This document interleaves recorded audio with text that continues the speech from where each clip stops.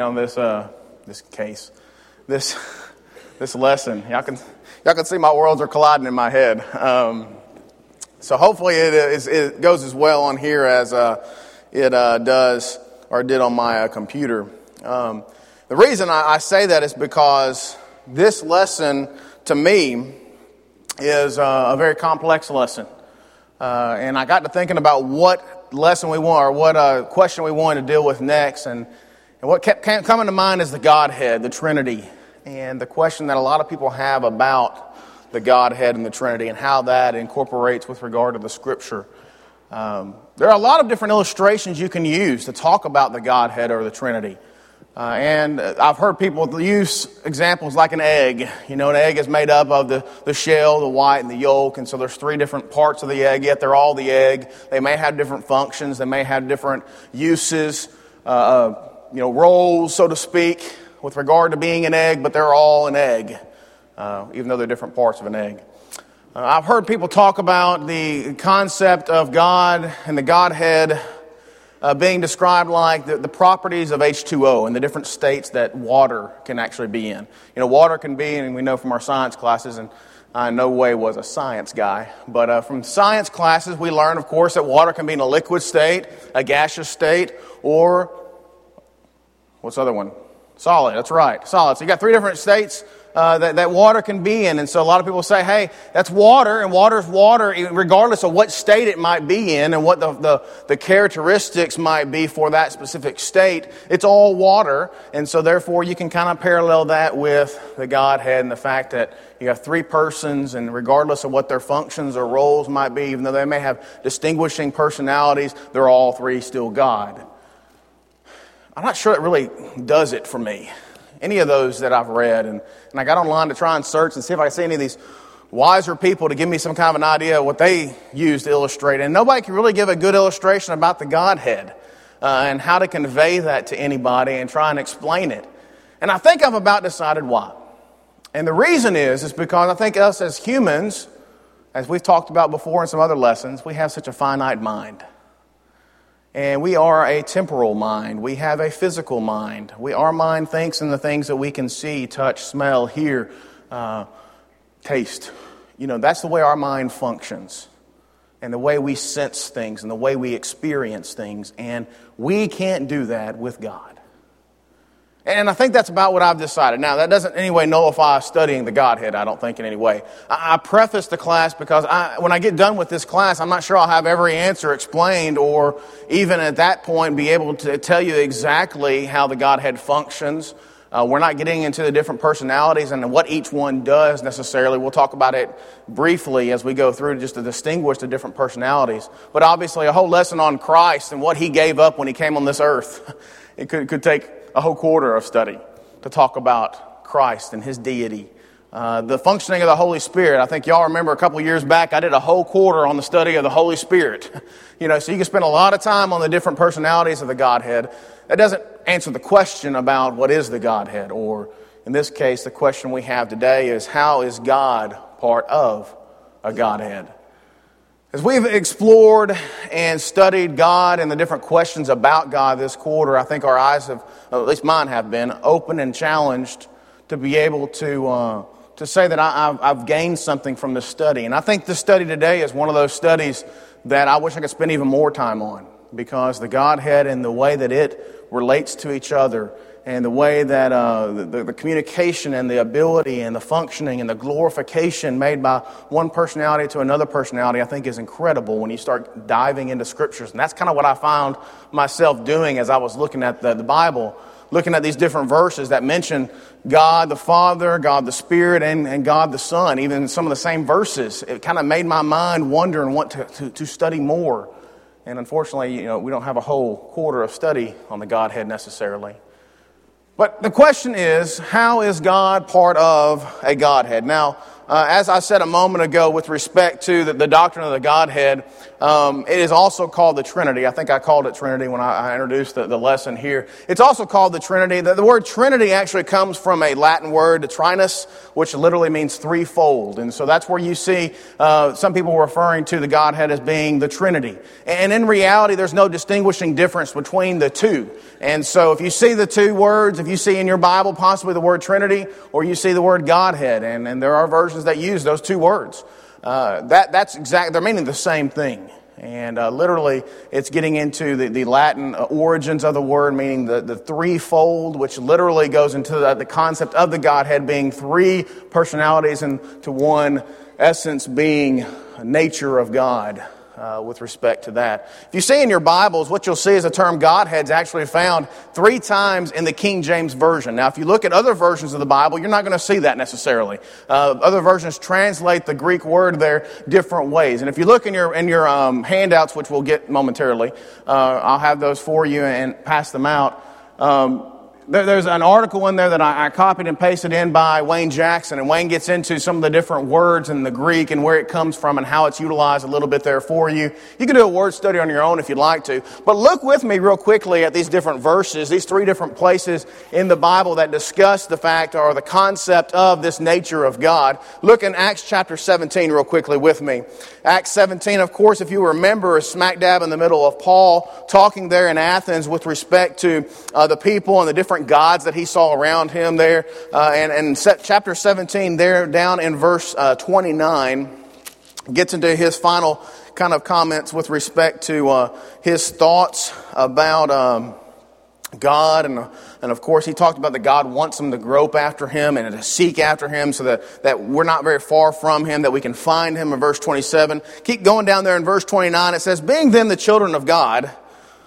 Thank you, lovely assistant. We ought not to think that the divine nature is like gold or silver or stone, an image formed by the art and the thought of man. Therefore, having overlooked the times of ignorance, God is now declaring that men everywhere should repent. And you look there in verse 29 and you see a word, and I use the word divine nature in the New American Standard Version. If you have a King James Version, your version may actually say Godhead there. And in fact, the Godhead being mentioned there, and you see the way it's translated in the New American Standard Version, indicates kind of the distinguishing difference and really the definition of what Godhead is. And the New American Standard translates it as being the divine nature. Look over Romans chapter 1, verse 20. Romans 1, verse 20. Of course, a lot of us use this verse. Those of us doing any kind of apologetics lesson dealing with the fact that we can look around us and see God around us. Verse 20 is one of those verses we usually point to say, hey, you can look around you. You can see the design in nature. You can see the creation around us and be able to understand what actually, that there is a God amongst us. And so you see in verse 20, this is what Paul says to the Romans. It says, for since the creation of the world, his invisible attributes, his eternal power, and divine nature have been clearly seen, being understood through what has been made up, so they are without excuse. Again, the New American Standard translates it divine nature. I believe the King James Version translates it Godhead, if you've got the King James Version. So you'll see there, it's the combination, it is an attribute of the God that we know, or that God that we can see, the fact that his invisible attributes, his eternal power, his divine nature, his Godhead can be seen when you look around us. Look, real quickly, the third one, Colossians chapter 2, verse 9, real quick. You see the use there again by Paul as he's talking to the brethren at Colossae in chapter 2, verse 9. Chapter 2, verse 9 says this, for in him, and I love in him, by the way, if you read Colossians, you'll see a lot of in hims. That's in Christ. In him, in Christ, all the fullness of deity dwells in bodily form. Now, the New American Standard Version translates that same word there. It's the same word used before as deity instead of divine nature in this context here. It's the same word meaning Godhead, deity, Godhead. And so you see a concept in the Scriptures there where the idea and concept of Godhead is mentioned. It is translated as such in some of the older versions. It's translated, I think, more accurately when you look at divine nature, because to me that explains things a whole lot better than putting Godhead in there. divine nature seems to be a little bit more explicable with regard to what is being meant there in the passage of Scripture there. There's some passages, there's a lot, and we're going to get into some of the other passages where all three beings, or all three persons of the Godhead, I hate saying beings because it's like I'm trying to differentiate between the two. Brother Burl, I hope you catch me on this lesson if I say semantically an issue, because, and you know as well as I do, and any other, I see Brother Randy in here actually from university. Good to see you this morning, brother. Trying to squeeze in the concept of the Godhead in a 45-minute class is going to be pretty difficult. And I'm trying to work on my semantics and make sure my terminology doesn't get things misconstrued or misconveyed to you. But the concept is these three personalities of the Godhead are mentioned as being distinct personalities. We'll get to that in just a second as we look at this lesson. But they're mentioned in different places separately as being different personalities. And you see 2 Corinthians chapter 13. Flip over there with me if you would. 2 Corinthians 13, verse 14. This, of course, is the closing verse of 2 Corinthians as Paul there ends up his letter there to the Corinthian brethren, the follow-up letter that he gave to them, trying to correct them on some of the issues. It says, the grace of our Lord Jesus Christ and the love of God and the fellowship of the Holy Spirit be with you all. And you see verses like this time and time again in the New Testament where there is a distinguishment made between the three different personalities of God. Now, I don't like to try, and I hate, when I kept rehearsing in my head, and y'all who teach classes, you know you rehearse in your head, you start talking about, how you say things or how you're going to phrase things. And in this class, I kind of talked in my head to myself, which kind of gets me to, it's kind of ironic where I'm getting to with this point, but the idea of talking about God having multiple personalities. And in a sense, it's kind of like we're attributing a multiple personality disorder to our supreme God. And that's what I started thinking about. There's three personalities in one being, and that's kind of what the analysis came to in my head. And it's a very strange concept to think about. But in fact, that's what the Scriptures point to, is the fact that there is one God, and we're getting to that point next. But the fact of the matter is that in Scripture, they are talked about, all three different personalities of God are being talked about in separate places. They're talked about together as being, as in this passage here, the grace of our Lord Jesus Christ, that's number one, that's the Son. The love of God, the Father. And then you look at the fellowship of the Holy Spirit. All three personalities mentioned there in that one verse in 2 Corinthians as being distinct differences. If not, it would have said, the grace and love and fellowship of God be with you all. That's what he would have said if it was just one. And that's it. The Unitarian concept, which I don't want to get in and explore those roads with respect to other denominations or other religious thinking with regard to God. But there's some religious groups out there who actually deny the fact that there's a three in one God. And they said there's only one. And in fact, the three concept is it's something distorted. It's something that's just kind of made up. It's something that doesn't really make sense when you look at the Scriptures. The problem is it does make sense. Maybe not to our finite minds.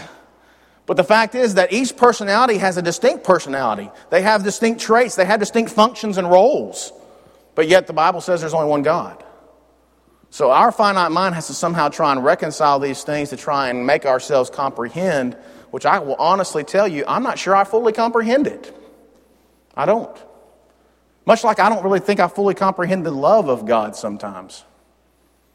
The fact that God loves us so much that He created us, knowing full and well that we were going to sin against Him. Have you ever thought about that? I don't understand how, if you knew that was going to happen, which God did, God is all-knowing. He's omniscient. He's all-powerful. He could have done whatever He wanted to do. He could have made robots if He wanted to make robots. Follow them around like minions. That's not what God wanted. God wants to make us with a free will. Why? Because He loves us. I don't understand the love of God sometimes. How He could love someone like me. How He could love someone like Jeffrey Dahmer, serial murderer. How He could love Adam and Eve, who had everything going for them, and threw it all away, we see in Genesis chapter 3. I don't understand necessarily the love of God. It's something that's kind of beyond my comprehension sometimes. I understand I love my wife. And I understand I love my children. I can understand that myself because it's coming from me. But I don't always understand the love of God. In the same sense, sometimes I don't understand the Godhead. And I don't want to convey to anybody this morning that I've got it all figured out, because I don't necessarily. But I think what I hope to do as we go through the remainder of this class is look at some of the scriptures as they point out some of these things to us, to let us see what God wanted to reveal to us about His place, His function, His role, His duty as being part of the Godhead that we worship and we serve. Look with me real quickly. What we see with respect to the Godhead as well is the fact that there is one God. There is one God. And the one God is talked about throughout the different places in the Scripture. And we will see these things in the Scripture. There are different verses that talk about, and then my PowerPoint's not working, like I said. Different verses. And look with me if you want to on your handouts, and you're going to see that there is several verses that are talked about in the discussion there. And I think I've got them numbered there with regard to the one God there with you. But look with me real quickly at a couple of those. Deuteronomy chapter 4, verse 35 and 39. Deuteronomy 4, 35 and through 39. I don't want to necessarily read all those verses, just read 35 and 39. It says, verse 35, "To you it was shown that you might know the Lord, He is God. There is no other besides Him." Verse 39, "Know therefore today and take it to your heart that the Lord, He is God in heaven above and on earth below. There is no other." Deuteronomy chapter 6, verse 4. Let's travel there through the Scripture. It says, "Hear, O Israel, the Lord is our God. The Lord is one." The Lord is one. 1 Kings chapter 8, verse 60. 1 Kings 8 and verse 60.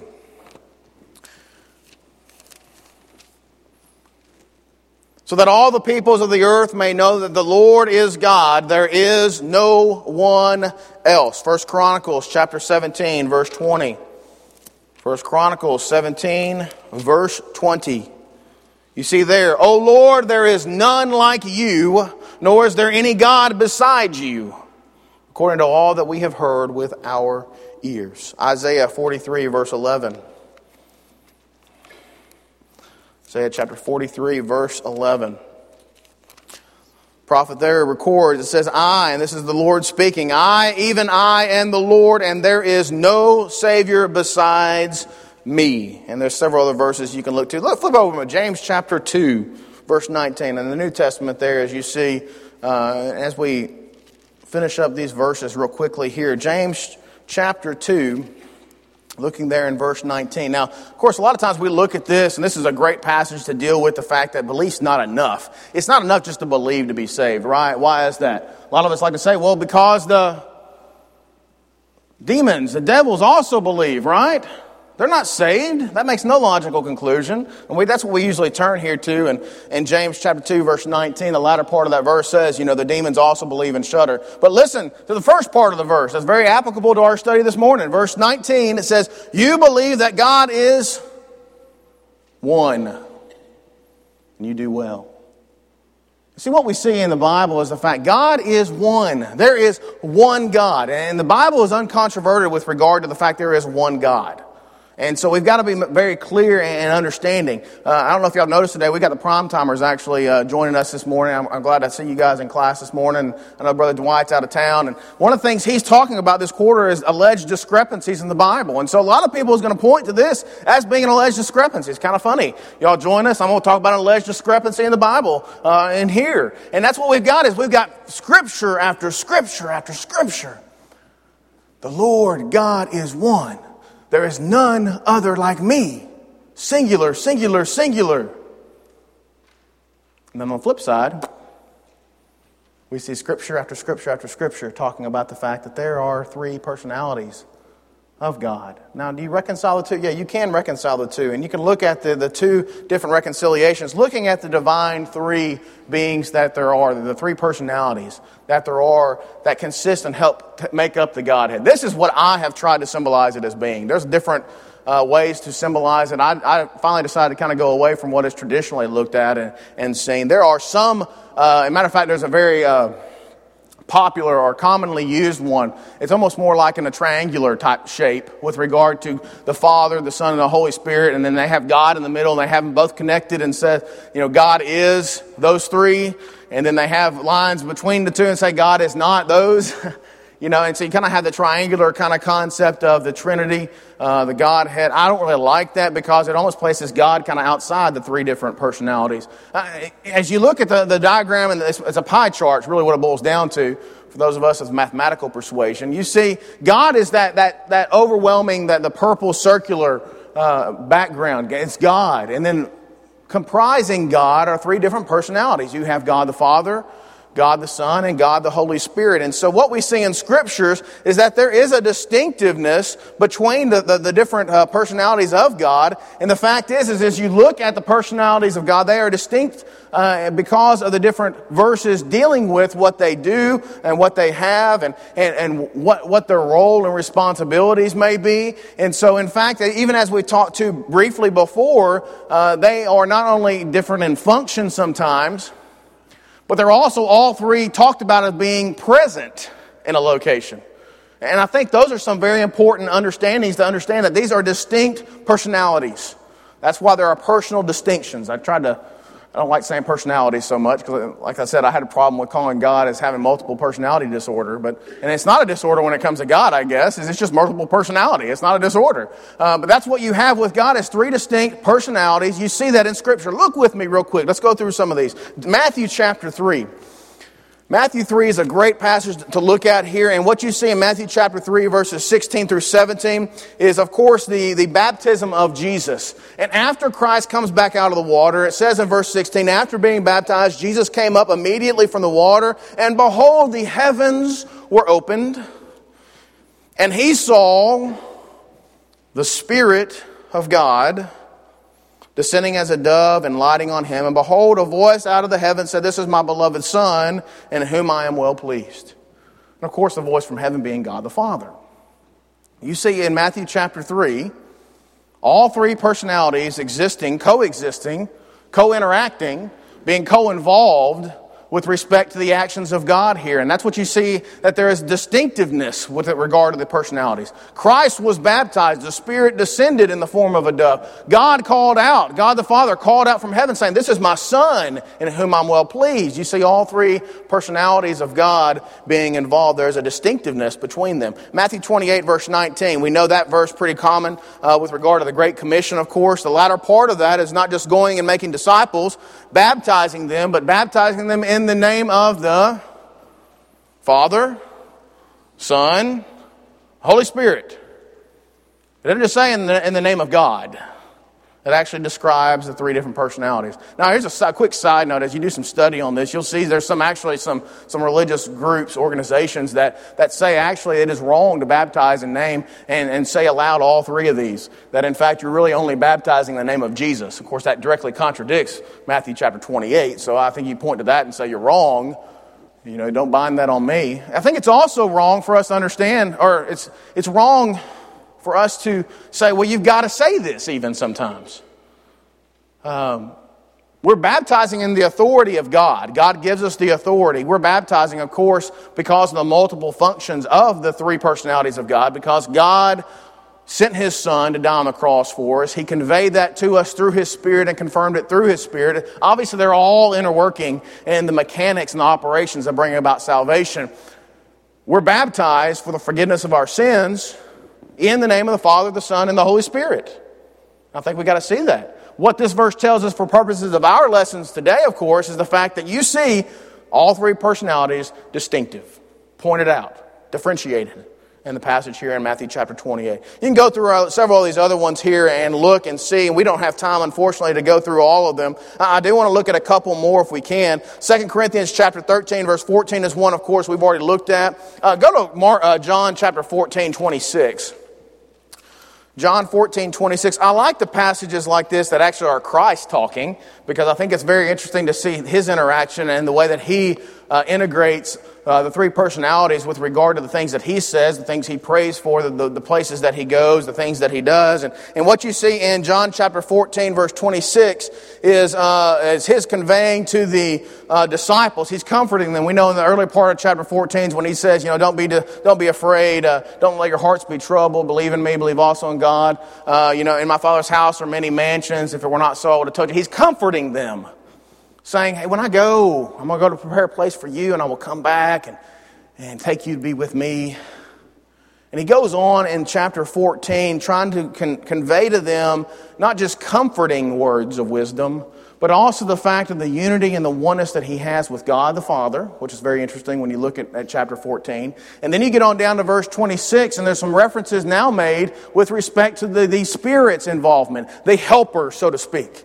And I like that phrase. And when you study when we study the Holy Spirit, we talked about the Holy Spirit being God's helper. And that's exactly what the Spirit's function is He's helping in many different ways. In the New Testament, of course, you see the miraculous being the overwhelming way that the Spirit helps. And you see today the Spirit continues to help, not just with the indwelling of the Spirit, and we can get into debate of what that means, but we know we are assured we have the Spirit, the blessings of the Spirit when we become a Christian, but we also know that the Spirit continues to work in us and for us through His Word. The Spirit gave us this Word. And so Jesus is comforting the disciples here in chapter 14, verse 26. He says, "But the Helper, the Holy Spirit, whom the Father will send in my name, He will teach you all things and bring to your remembrance all that I've said to you." Again, you see the distinctiveness there between the three different personalities of God. You see that the Spirit will come. Why? Because the Father will send Him. And why will He send Him? He will send Him in His name. And of course, we know invoking the name of someone in the New Testament talks about authority.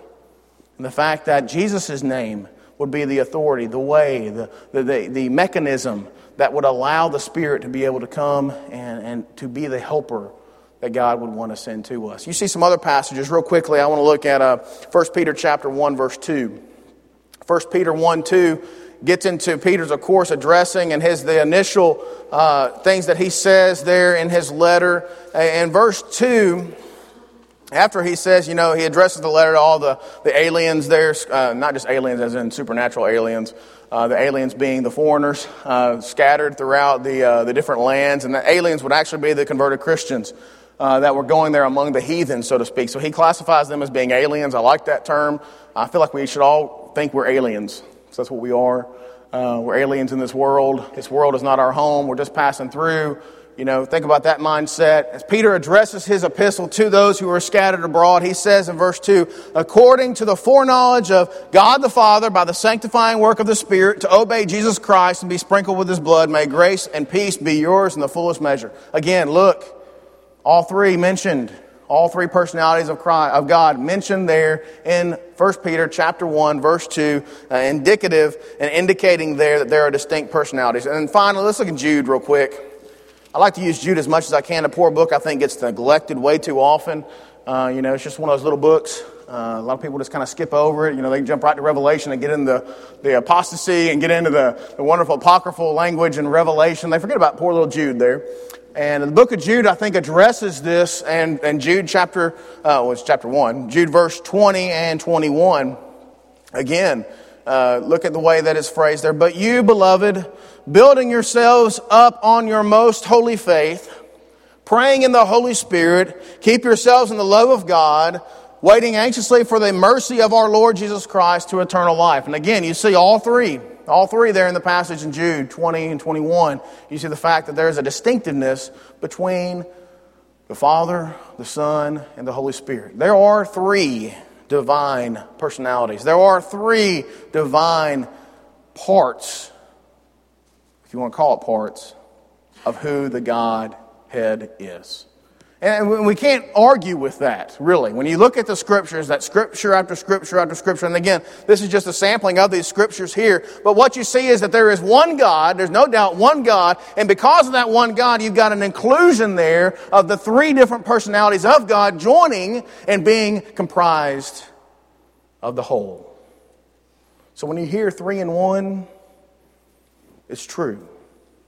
When you hear that there is a Holy Trinity, it's true. And I don't believe every teaching you may hear from a denomination or a religious group about that. But the Bible supports the concept that there is a Holy Trinity, a Godhead, so to speak, comprised of three distinct personalities, being God the Father, God the Son, and God the Holy Spirit. Now, my mind has a hard time wrapping around that.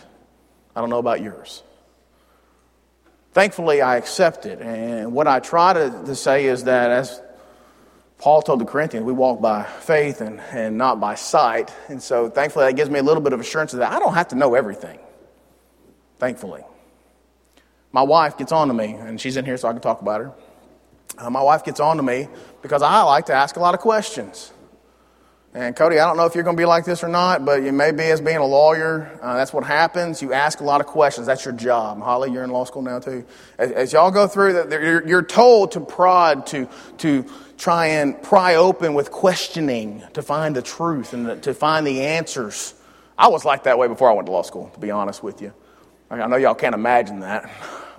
But I get in trouble because I like to ask questions. I want to know why. My mom said when I was a 3-year-old, I was incorrigible with respect to the question, but why, Mom?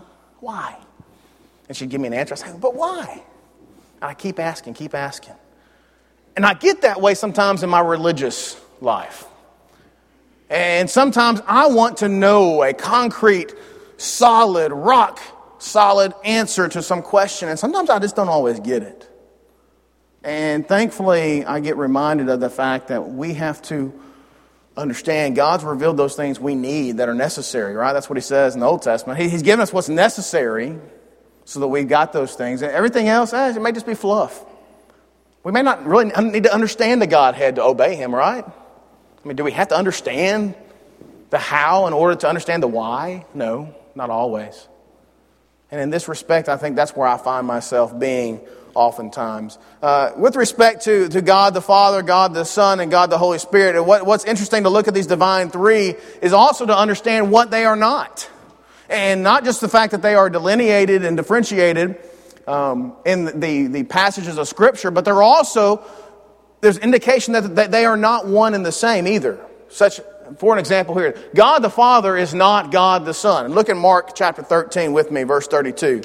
Mark 13, verse 32. By the way, some of these passages are some of those that kind of made me want to go off on rabbit trails and answer some other questions. As I said, I like the answers to questions, so we won't be able to answer every question today. But look in verse 32. This is one of those rabbit trails you may get into, and you see a lot of different discussions on this. Of course, this is Christ speaking here about the return, or his return one day. And verse 31, heaven and earth will pass away, but my words will not pass away. Verse 32 says, but of that day or hour, no one knows, not even the angels in heaven, nor the Son, but the Father alone. Now, what's important here? I don't want to get into, well, did Christ give up his all-knowing ability? Does that mean he's not deity? I don't want to chase the rabbit this morning if I can avoid it, okay? I'll be glad to look at that with you. There's some great articles about that, about what did God give up when he came to this earth. Did he just choose, which God can choose, not to know something for a time? So Jesus may have just chosen not to know for a certain period of time. Does he know today? Again, that's not what I want to get into with regard to Mark chapter 13, verse 32. What I do want to point out is this. This verse clearly indicates that God the Father does not equal God the Son. They are not the same. Nor can we try and agree with any religious organization or religious group or religious thinking that tries to say God the Father equals God the Son. That is not true. It is false.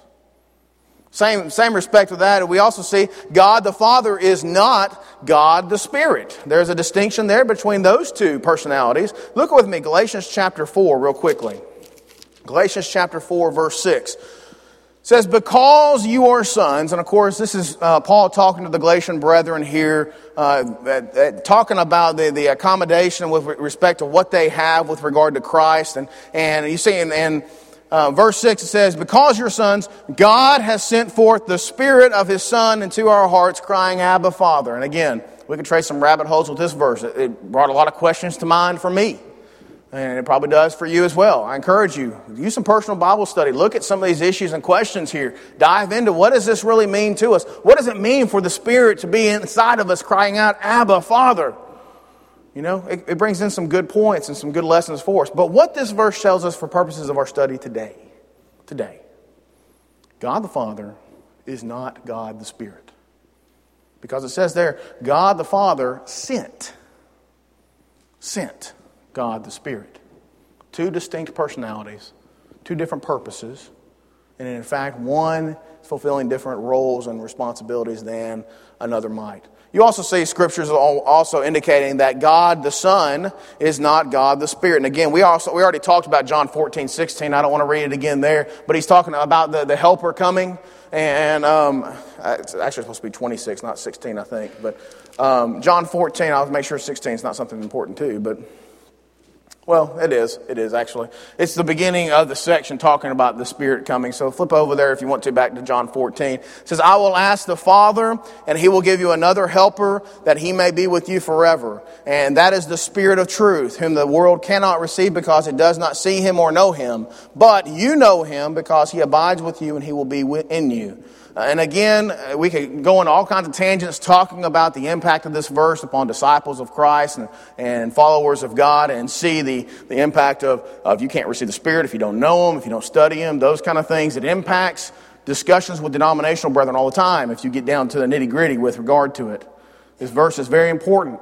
But you also see the importance of this verse of the study today. Again, it mentions all three personalities, right? I, which is Christ, talking here, talking about God the Father and sending the Spirit. And in fact, what he says here is that Jesus, God the Son, is going to ask the Father, and he's going to send, he's going to give, he's going to bring about the Spirit being with the disciples. Obviously, he's not talking about him coming back to the disciples. There's a delineation there between God the Son and God the Spirit. They are not the same. And so not only do you have the argument that there are references throughout the Bible talking about God the Father and God the Son and God the Holy Spirit and being involved and being present at different locations and different times and places and being involved in salvation, those three personalities being involved, you also have the same verses that you can go and turn to show and to prove that there's no way they can be the same. There's no way. Because they are distinct with regard to what they are to be doing. Now you look, and I've listed for you some things there with regard to some Old Testament evidence. I'm not going to get into the Old Testament evidence and New Testament evidence because I think it's important for you to you can. We don't have time, honestly, but you got the handout there. You can look into it. What I do want to point out real quickly with regard to the Old Testament evidence from the very beginning, the inception of the Bible. In fact, the second word of the Bible is the word God. Well, now I take it back. It's not really the second word. I don't know the Hebrew. I can't remember the correlation. The first verse. Sorry. The first verse of the Bible. We've memorized it from childhood. In the beginning, y'all finish it. God created the... All right, I'm trying to wake you up a little bit here. That's right. Genesis 1:1. In the beginning, God created the heavens and the earth. And when you study the Hebrew, and we talked about this in one of our very first lessons about the names of God. The name used of God there is Elohim. Elohim, which is a Hebrew word. But what very important and interesting part about the word Elohim is actually it's a plurality form. And so from the very first verse of the Bible, you have a plurality indicating God.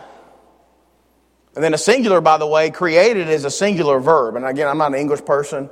You English teachers in here, please forgive me. But you got you really have a disjointed sentence if you really were to have it in the American language, English language. Because you have a plural with a singular verb. A plural noun, singular verb, and that shouldn't be the way it is. But that's the way it is in this language. Why? Well, because of this fact. God wanted to make sure and convey to the Israelites, to the Jewish nation, and ultimately to us as modern-day Christians. He wanted to convey to them in the first century, and you see that from Paul's writing. Paul clearly understood the fact there was a triune, that there was a trinity, that there was a Godhead, a fact of 3 in 1. He understood that principle, probably because of this. Because when you go back and look at that original language, it indicates to you how important it is to understand that there was a plurality indicating there of God. Now, God's still singular. The word there still uses a singular word, even though it actually is a plural word. Look at the New Testament evidence. There's several different things there that you can look at. What I wanted to point to with regard to the New Testament evidence is that there are different functions, there are different ways that you see in the New Testament of the different personalities of God being involved, being a part. And being part of the singular God with respect to who God is and what He does. Real quickly, lessons to consider, and I just want to look at them. You got them on your sheet on the back there if you want to look at. But the terms Godhead and Trinity are proper names for biblical concepts. It is a biblical concept that there is a Godhead.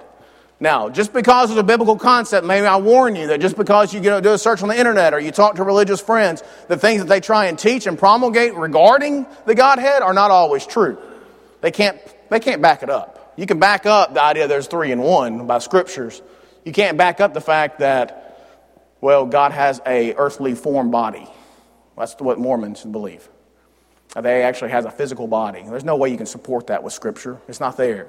So you can't go that far with regard to how they apply the terms, but there's nothing wrong with using Godhead and Trinity. Why? Because it is a biblical concept. And with faith, as I said before, we can be assured that there is one God who exhibits three personalities, regardless of how difficult it might be for us to understand.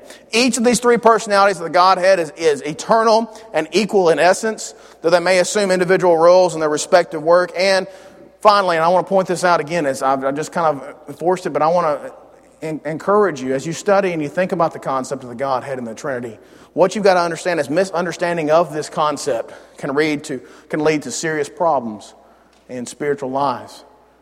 What we can be assured of is that God is there. He's with us. He is going to be there with us. He has provided not only His Son, but also the Spirit. And God the Father is there willingly loving us like a father would. And those concepts are hard to miss. And they're so important in our spiritual lives.